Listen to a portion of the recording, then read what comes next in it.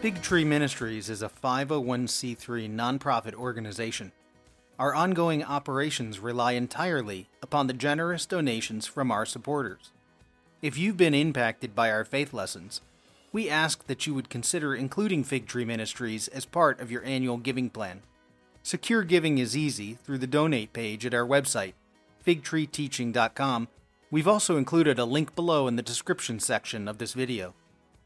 With your support, Fig Tree Ministries can expand our reach into the world, helping others just like you deepen their understanding of the Bible and connecting these principles to the transformative power of individual spiritual growth. All of this is so that we as a community can positively impact the kingdom of God in the world today. So may God richly bless you in all of your studies. This is going to be part 8 of the Sea of Galilee. As we've been moving through different stories that are all happening around the sea and how central the Sea of Galilee is to the ministry of Jesus. And today we're going to talk a little bit about fishing. And fishing in the Sea of Galilee, and we're going to look at one of the miracles that John records at the very end of John chapter 21, that happens in a location right here, which is in front of the camera. Now, what you can't see is the actual location on the beach is behind these trees in the foreground. But it's in this northwest corner of the lake, the Jewish region. It's where all the Jewish villages are. I'll take you down to where the beach is today. They've got a church there. And it's in this little spot. It happens to be a very good fishing ground in the winter. And we'll talk more about that as we go along. Just to orient you a little bit, as we've looked at the map in the past, here's Mount Arbel. So Mount Arbel is that big prominent mountain that sits right above the city of Magdala, and that's on the northwest shore corner of the lake. So that's just to help your mind orient. All right, so as a way of preview, we're going to talk fishing. We know more about fishing than most people think. I'll show you a scholar who wrote extensively about fishing in the Sea of Galilee. We'll talk a little bit about ancient harbors. I'll show you they found a number of ancient harbors around the lake. You can still see them today. The place where we're going to go, that the miracle happens, today is called Tabgha, and it's a corrupted Arab word that I'll show you how they get that. But ultimately it means 7 springs. So there's these warm water springs that come out of the earth, go into the water, and of course that attracts the fish, and it makes a great fishing ground. So the place is today called Tabgha. Though there wasn't a village there, it was just a good fishing spot. We'll look at John 21 as we kind of build some of the details of fishing. When we get to John 21, some of the things will start to make sense of what type of fishing they're doing and how the miracle is actually taking place. And then finally, we're going to land on this 153 fish. And that's what we're going to do, an introduction of 153 today, and then go into next week to go much further in depth in how this number is communicating something from the Old Testament. Okay, so that's preview. If we go to a map, so just to help show where on the map we're at, this is the Sea of Galilee. Jesus set up his hometown in Capernaum. That's on almost the north side of the lake. And then Magdala, if you look on the west side, there's Magdala, and Mount Arbel sits right behind Magdala. Well, in between Capernaum and Magdala is this place with the 7 springs. It's right here on the shore, and there was no village there, as I mentioned, but good fishing location. So if I go a little bit closer, just to help you, here's Capernaum, here's Magdala, you got Mount Arbel there on the west side. Many of you may have gone to, there's a church that the traditional site of the Mount of Beatitudes is right here. So there's a mountain, a hillside. There's a church on top of it, the Church of the Beatitudes. You can go, many people go to that church. Then they also, scholars think that that is the place of the feeding of the 5,000. It's a big hill that's barren. So it's an eremos topos. It's a deserted area for 5,000 people to sit down. You don't want to sit in a farmer's field and ruin the crops. So you sit up on a hillside where there are no crops. And then right below that Mount of Beatitudes is right here is where you get 7 springs, Tabgha called today, and you have 7 springs of warm water that come into the Sea of Galilee. Okay, so fishing, we know a lot. We know quite a bit about fishing in the Sea of Galilee. There's an entire museum at a place called Ein Gev that's on the eastern shore of the Sea of Galilee. That's a museum of fishing. So they find anchors and they find weights for nets, and they have found netting from the 1st century. So we know that the types of fishing they did hadn't changed for thousands of years until the 20th century began to get different materials for fishing. Now, how do we know about this? Well, there's a scholar, probably the foremost expert in fishing at the Sea of Galilee. His name is Mendel Nun. Now, Mendel Nun passed away a couple years ago, but he wrote a book, you can buy it on Amazon, called The Sea of Galilee and Its Fishermen in the New Testament. And he walks through all the New Testament stories and says, okay, the way they describe this story, this is the type of net they would have been using. This is the probable location because that's the type of net you use at this location.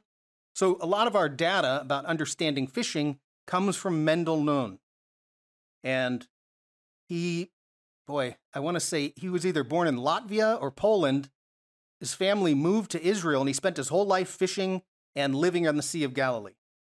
So he basically dedicated his life to understanding fishing in the Sea of Galilee. Now, there's an interesting thing about his name, Mendel Nun. Now, this is number 2 on your sheet. If we just look at some of the words or about the Hebrew words for fish, there's 2 of them. Well, the first one is Nun. So his last name, he changes his last name, actually. He took on the name Nun. So Joshua, son of Nun. We say Joshua, son of Nun. In Hebrew, you always start with a verb. So the root of everything is a verb, and nun means to propagate, to increase greatly. And I would imagine that they would observe that they would see a few fish, and suddenly they would see hundreds of fish as new fish babies are born, or seeing a school of fish, and you thought, well, they're propagating, they're greatly increasing. That's the verb. The noun is fish. So nun can mean fish. Now there's a second word in Hebrew for fish, and it's dag, and that's the normal word that most people know. But as a verb, it means to increase. So it's basically means the same thing, and then as a noun, it can mean fish. So the leading expert on fishing is Mendel Fish, or Mendel Nun. That's one way you can remember who the person was. Okay. So one of the other things that he did, besides fishing on the Sea of Galilee, number 3 on your handout, is he went around the lake and they found all the ancient harbors, and they would try to date the harbors to see which ones come from the 1st century. Now on this map, I counted 14 harbors, but in my notes, I have 13 harbors. So here's a map of the sea, and all around the sea, you get these harbors. So you can see at Capernaum, there were harbors. It's just built up with rocks. Then at Tabgha, that's where we're going to go. There's a harbor. I'll show you a picture of that harbor in a second. There was one at Magdala, big fishing village. Magdala was famous for salting sardines, little fish. According to the Bible, sardines is little fish. And they would salt them, and then you could take them around like beef jerky, carry them in your little pouch as some protein to eat. There's over at Gennesaret. One time the disciples are in the boat and they land their boat at Gennesaret. So there's a port over it, or an ancient harbor over at Gennesaret. So all around the lake you found ancient harbors. And this is another thing that Mendel Nun studied. So let me show you a picture of one. This is an ancient harbor at Tabgha. Now, the only thing you see is in this picture right here in that yellow circle, it looks like a bunch of rocks sticking out of the water. And the rocks in this picture look a little spiky because there's a whole bunch of birds sitting on the rocks. So if it looks spiky, it's because birds are sitting on the rocks. And this picture was taken in January. So at January in the time, the lake level was a little bit higher. This was a couple of years ago. And then I'll show you the same port from a different angle, or same harbor. And this picture was taken in September. So when the sea might have been at the lower level. It's been evaporating, the rivers are down. But you can see you've got an opening, you've got a kind of a break wall. I mean, these boats are not very big, carry 2 to 4 people. And then you could just line your boat up in there. And so one question is, would the sea level be different than it was in the time of Jesus? And the answer is probably not. The sea level, if the sea level was higher, well, it would go over these rocks. If the sea level was lower, well, you wouldn't be able to pull the boat in. So scholars think that the sea level is just about the same as it was, and it rises and falls on normal cycles like any lake or anything does in life. There's always cycles. So anyways, this is what a port would look like. Just looks like some stones that are a bit out of place that you would pull your boat in, and then at least keep it protected. As the waves are maybe hitting the shore, they would hit a break wall instead. So that is a picture of an ancient harbor. Again, we know at least 13 of them that date back to the 1st century. Okay, one note about disciples and fishing. So we know that Jesus called fishermen. Not all of them were fishermen, but a significant portion of the people he called were fishermen. And there's debate. Why did he do that, right? Maybe it's because every day they face the abyss. They go out on the abyss of the sea where the devil lives and they face it down. And so perhaps that's a reason. But either way, he calls fishermen as disciples. But there's something interesting about the Bible. The Gospels, as they record the stories of the disciples, never once in the Gospels are the disciples recorded as having catching a fish on their own. They never catch a fish on their own. Now, what does that mean? Are they really awful fishermen that they don't know how to do their job? The only time you see the disciples catching a fish is when Jesus helps them. So when you see a story from the disciples catching a fish, it's always when Jesus is directing something. Cast your line in over there, Peter. Drop your nets over here, disciples. Whatever it is. So it's just an interesting thing. And again, I don't think it's because they were bad at their job. I think that the Gospels are telling us something. Don't go fishing without Jesus. Let him do all the work. So if he's going to turn us into fishers of men, it's by his power, though, that the fishing is happening. And I think that's part of the message, at least. Don't fish without Jesus. So it's just an interesting, and as you'll see tonight, boy, I don't know where that came from. As we'll see today, they're fishing all night and they're not catching anything, which is exactly the way the gospel talks about the disciples and fishing. Okay, so we've got ancient harbors. We've got fishing studied by Mendel Nun. We've got the disciples in fishing. They never catch anything until Jesus helps them.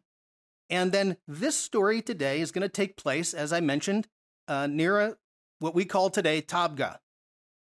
Right behind these trees, along the shore, are some springs that come out.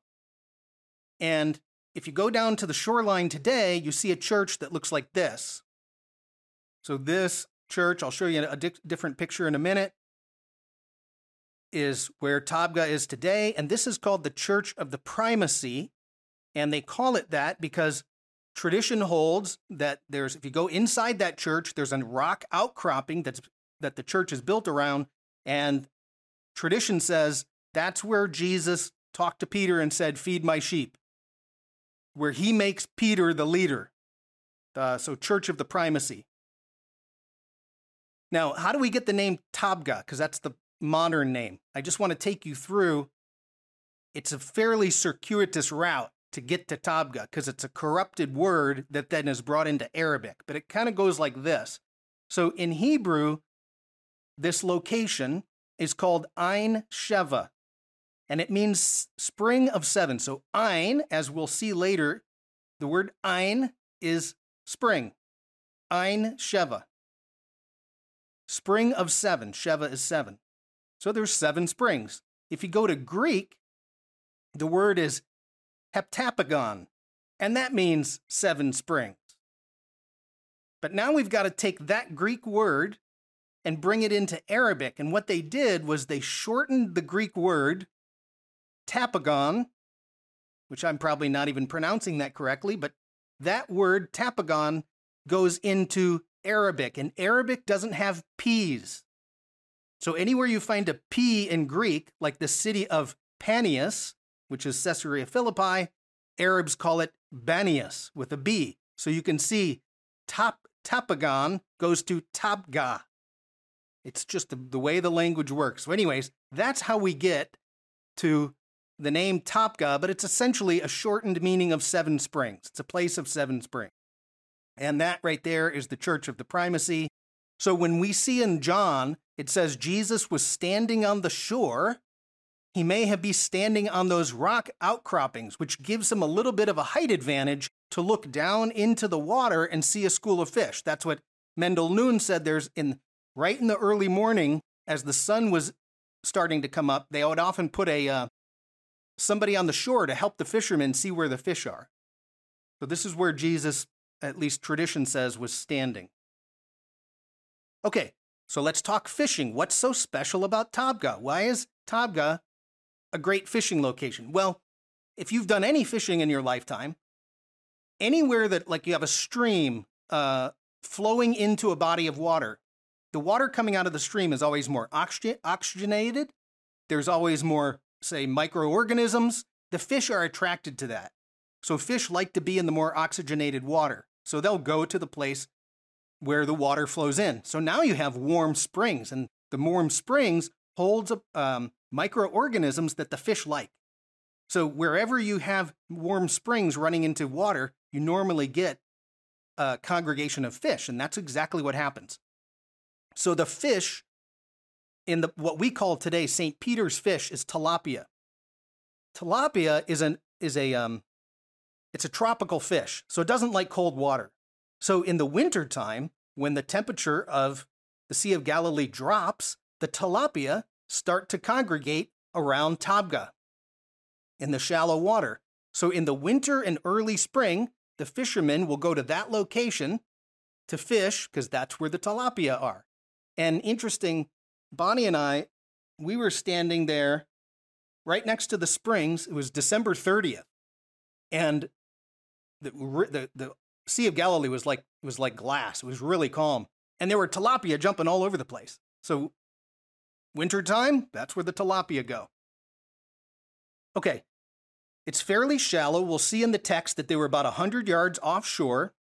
And according to Mendel Nun, they fish with something called a trammel net. Now, I'll show you a picture. It's not exactly how it would have been, but it'll give you at least an idea.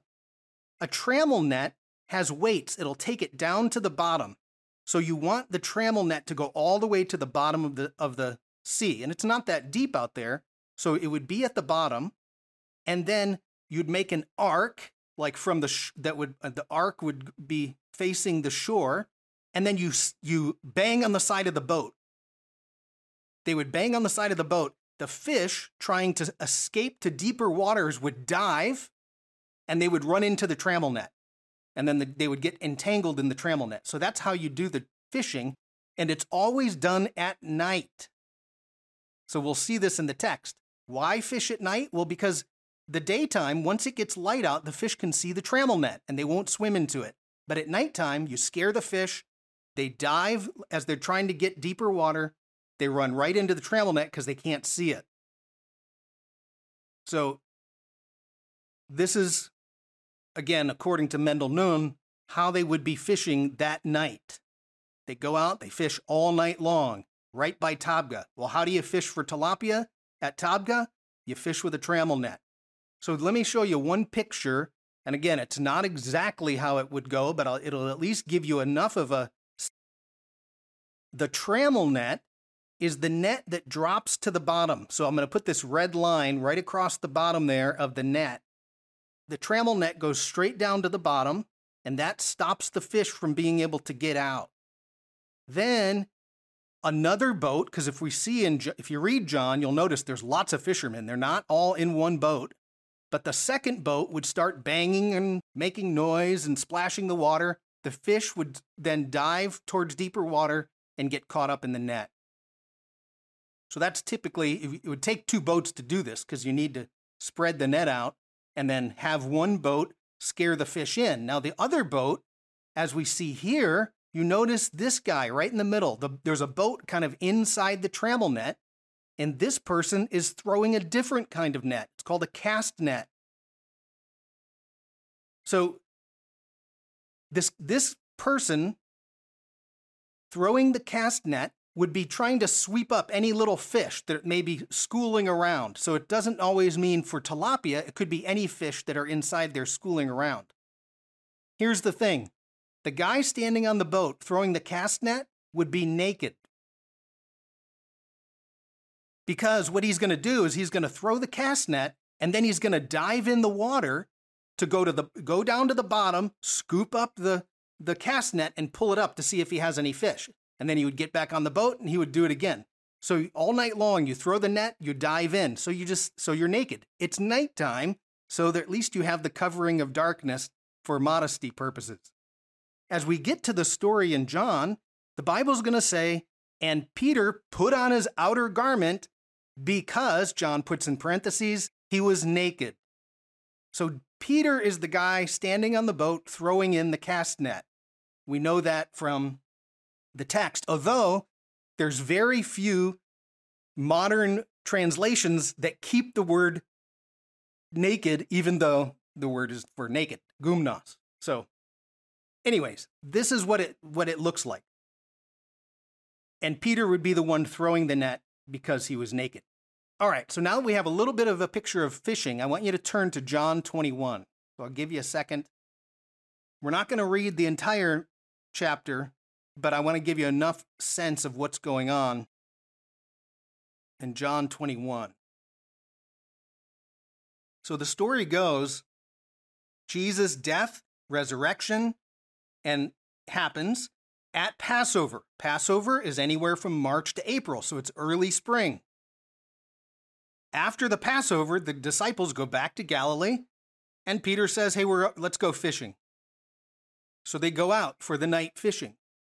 So it's the time of year that they would be fishing for tilapia. The very vague description of the way they're fishing would be the trammel net and a cast net, even though John's not specifically trying to technically describe the fishing. He is giving us enough information that you can tell what's going on. So Jesus is now in a resurrected state. They're out fishing, and he's going to show up and help them. So if we look at John 21, verse 3. So verse 3, Peter says, I'm going out to fish, Simon Peter told them. And they said, we'll go with you. So they went out and got into the boat. And now the key. But that night they caught nothing. So we know it's nighttime. They're out fishing at night. And, oh, by the way, they caught nothing. And that's the typical thing we see about the disciples fishing. They don't have any luck. Okay, next verse, verse 4. It says, now it's early in the morning, Jesus stood on the shore. And Mendel Nunn, again, he points out that often as the sun starts to come up, they would put somebody on shore standing in a little bit of a higher position, and he's looking to see if he can see any shadows in the water, the schools of fish moving around. And so his thought is that's probably what Jesus did. He said, hey, look over there. I see a thing of fish over here. Okay, so he stood on the shore, but the disciples did not realize it was Jesus. He calls out to them, "Friends, haven't you any fish?" "No," they answered. "Now," he says, "throw your net on the right side of the boat and you'll find some." Now, right here, we get this phrase, throw your net. That's key, because that's going to say he's talking about the person with the cast net. In Luke, I think it's Luke 5, Luke tells the story. Hey, he says, hey, to the disciples, they were done fishing for the night. He says, hey, put your boat back out and let down your nets. Now, in that case, let down your nets is the trammel net. They had been fishing at night with a trammel net. They didn't catch anything. Jesus says, let down your net, and a school of fish swims right into the net. So this is a little bit different. Throw your net. So throw your net on the right side of the boat, you'll find some. What happens, of course? When they did, they were unable to haul in the net because of the large number of fish. Okay? Now, verse 7. Therefore, here's what, let me tell you about this. I had to go to the King James Version. So I'm pulling this from the King James Version. So it's using the traditional Old English, because this is the version that says Peter was naked. Everybody else, all the other versions are changing it a little bit. So therefore, that disciple whom Jesus loved, that's John. Remember, anytime John mentions himself in the Bible, he calls himself the disciple whom Jesus loved, as commenting on himself. So John says to Peter, it's the Lord. Now, when Simon Peter heard it was the Lord, and this is where the English gets, he girt up his fisher's coat unto him. Basically, he put on his outer garment, for he was naked. So he's the one naked person. And as soon as he realizes it's Jesus, he's going to cover that up. So he quickly puts on his other garment, and then he jumps into the water to start going ashore. So it tells you they're not that deep either. It's not that deep of water. So Peter is the one who's naked. Now, what I want you to do is skip down to verse 11. So in your Bible, if you skip down to John 21:11, this is going to be the part about 153. So Jesus says, hey, grab some of those fish you just caught. Now, if you read Mendel Nunn's book about this, he goes into a lot more of the technicalities about the net. Why the net in this story is really the key, because they're not using the trammel net. When Jesus says, go get some of the fish, they pull up the cast net. So Peter climbed back into the boat and dragged the net ashore. It was full of large fish. So the first thing we notice is it's not sardines. It's large fish. It's the tilapia. But you're not supposed to catch 153 tilapia in a cast net. The tilapia are caught in the trammel net. So part of the miracle is wrong net to catch those fish. And 153 of them all inside one cast net is almost impossible. So it was full of large fish. That's the tilapia. There was 153. We'll get to that in a minute. But even with so many, the net was not torn. Again, part of the miracle is wrong net, 153 fish, which shouldn't be caught in that net. And they're the large fish, just to make sure you don't think that he was talking sardines. So it wasn't like he threw the net over a school of sardines. So Mendel Nun points out that part of the miracle is right there. It has to do with the netting, the way they're fishing, and the fact that they got that many fish inside that net. Okay. Hopefully that at least gives you a little bit of a picture of what they would have been doing that night, very early morning, as they're out fishing. But then we have to ask this question, why include this detail of 153? Why include that? What does that mean? Is there any significance to that?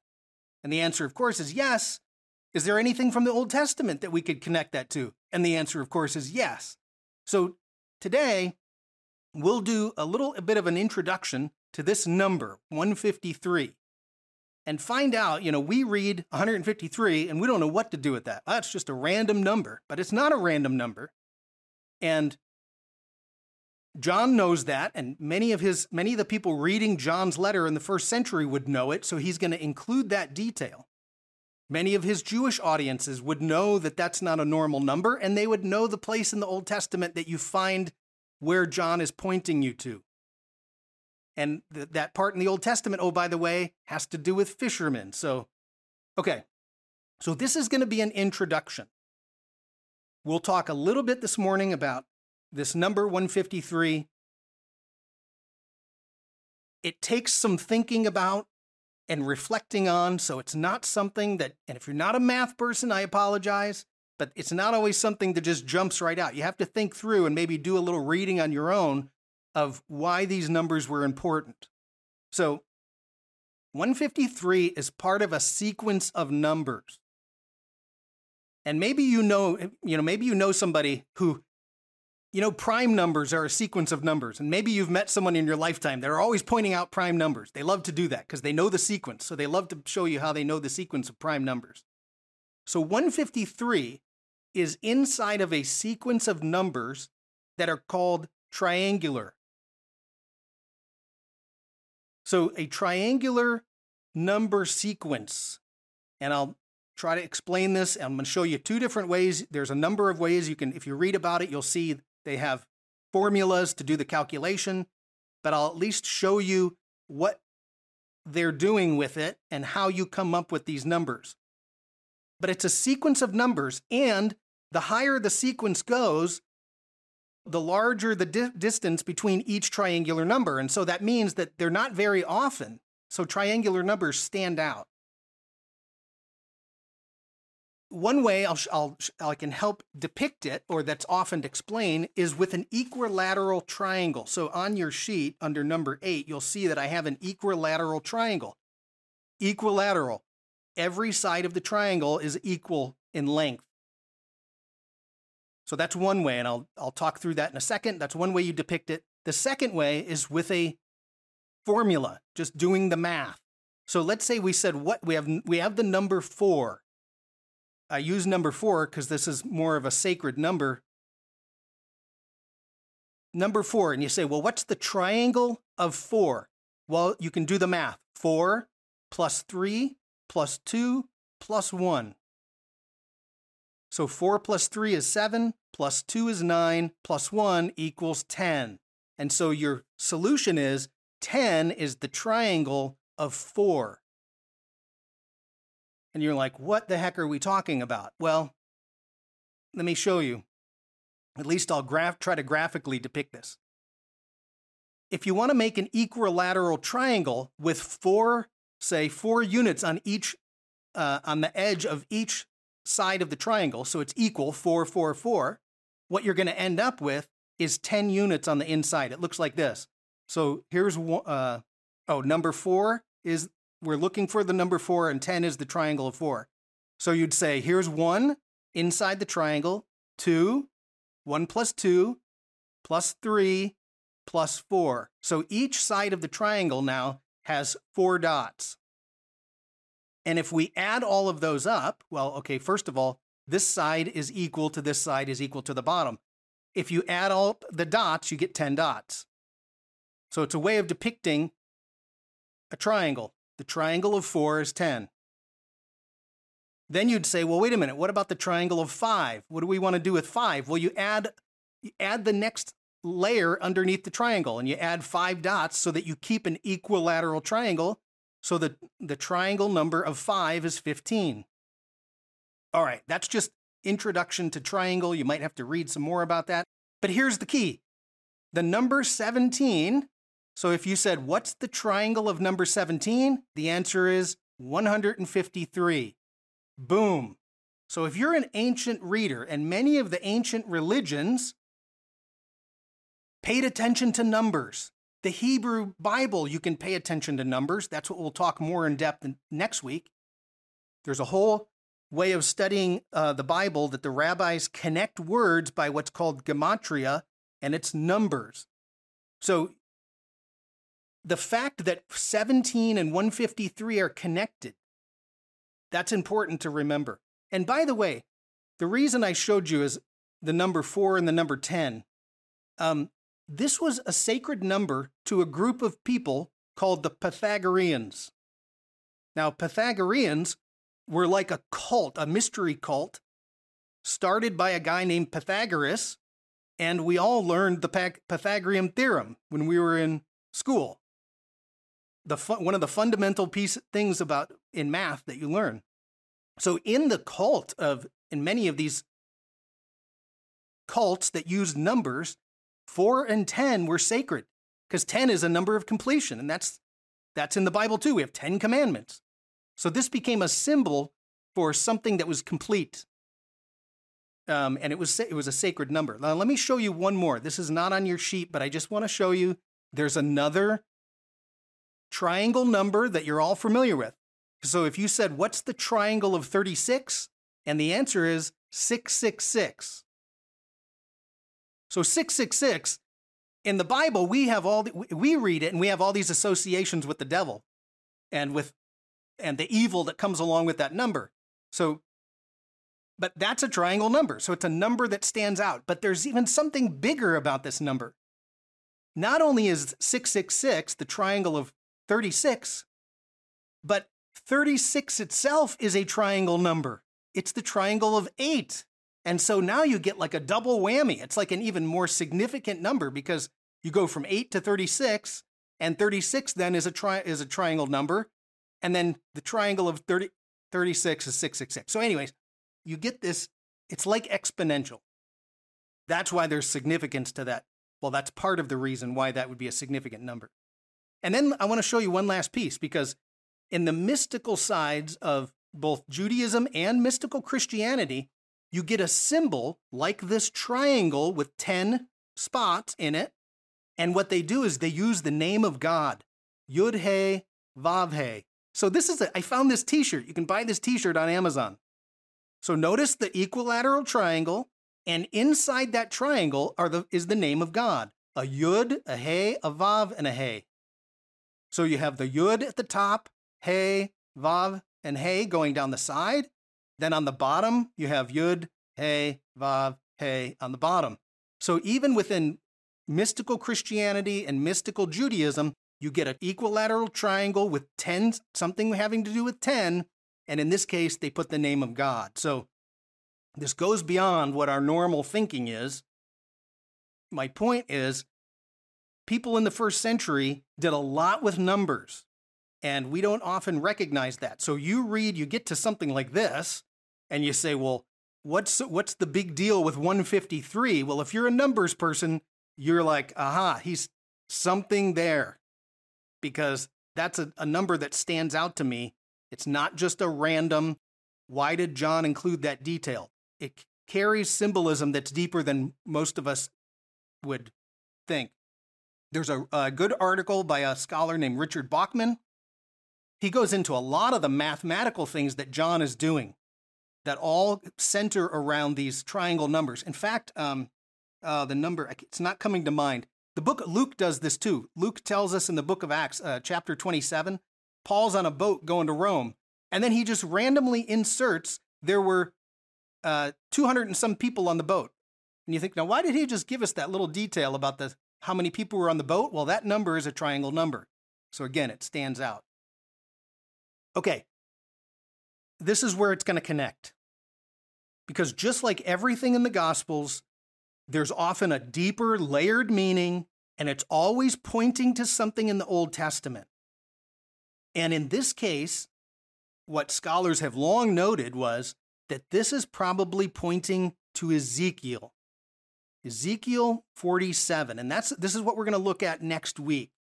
How is John connecting this to Ezekiel 47, and then what do we understand to be the greater message? It's not spoken explicitly, but what's the implicit message coming out of Ezekiel and post-resurrection 153 fish? So Ezekiel 47, and you don't have to turn there now. We'll be looking at it in detail next week, so this is a little bit of an introduction. But Ezekiel 47 has a vision of the new Jerusalem to come. And part of his vision is that there's going to be a well of living water, a river of life that's going to flow out from underneath the Temple Mount, or underneath the temple in Jerusalem. And of course, that's a metaphor for the Spirit being poured out over all of the earth. And this river flows from Jerusalem and it goes down either side of the mountains. And when it goes down the side of the mountains towards the Dead Sea, then what you end up getting is the Dead Sea fills with fresh water. So as the Spirit goes down into the Dead Sea, according to the Ezekiel vision, suddenly the Dead Sea is freshwater sea. And so in Ezekiel 47, verse 10, and again, we'll look at this in detail next week. Verse 10 starts, notice, fishermen will stand along the shore. Well, what's the story in John 21? Well, he's got fishermen. So there's fishermen involved. Fishermen will stand along the shore. This is the shore of the Dead Sea. From Ein Gedi, so Ein Gedi is a spring, the spring of Gedi, to Ein Eglaim. Now, this is what we're going to really look at in detail next week. Those two words, Gedi and Eglaim. Then it says, there will be places for spreading nets. Well, what do we have in the story of John 21? You have fishermen and nets. And then the fish will be of many kinds, like the fish of the Mediterranean Sea. Okay, here's the key, and this is exactly where scholars will point us. You have this word, Gedi, Ein Gedi. It's the spring of Gedi. Many of you have been there when you go to Israel. And Ein Eglaim. Nobody's been to Ein Eglaim because we don't know where it is. So it's from Ein Gedi to Ein Eglaim. So what? What's the big deal? Well, in Hebrew, and we'll talk again about this next week, in Hebrew, every Hebrew letter is not only a letter, but it's a number. So you can associate Aleph equals 1, Bet equals 2, Gimel, like Gedi, equals 4. No, 3, sorry. I had to sing my Hebrew alphabet song in my head. Okay. So if we take the word Gedi and you add up the Hebrew letters, you get the number 17. Now, we just talked about number 17, right?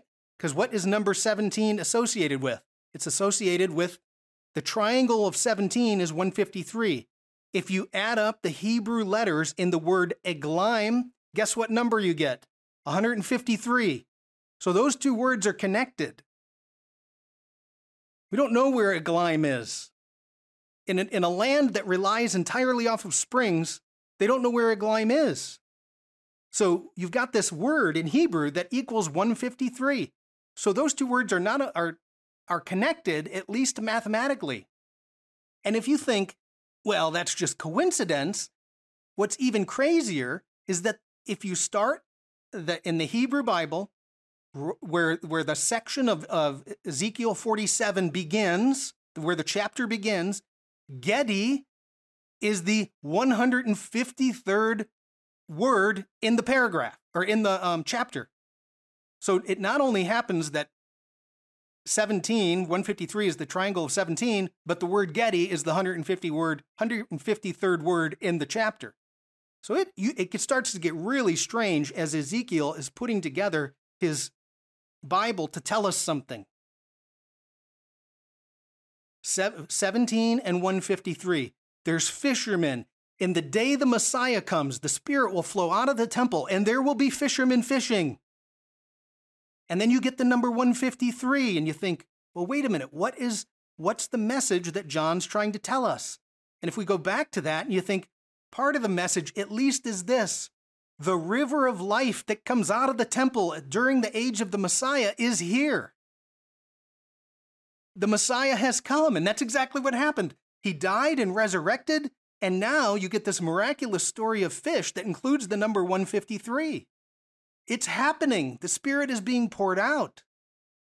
Everything that was happening in Ezekiel is now showing up here in John. Now, again, that was really fast.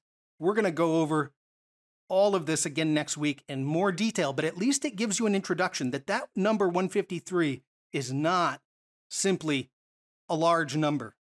It's got a connection deep using numbers, which the Bible does. There's no doubt about that, because God speaks to the culture, and if the culture uses numbers, then he speaks numbers to communicate messages, or he uses numbers to communicate messages.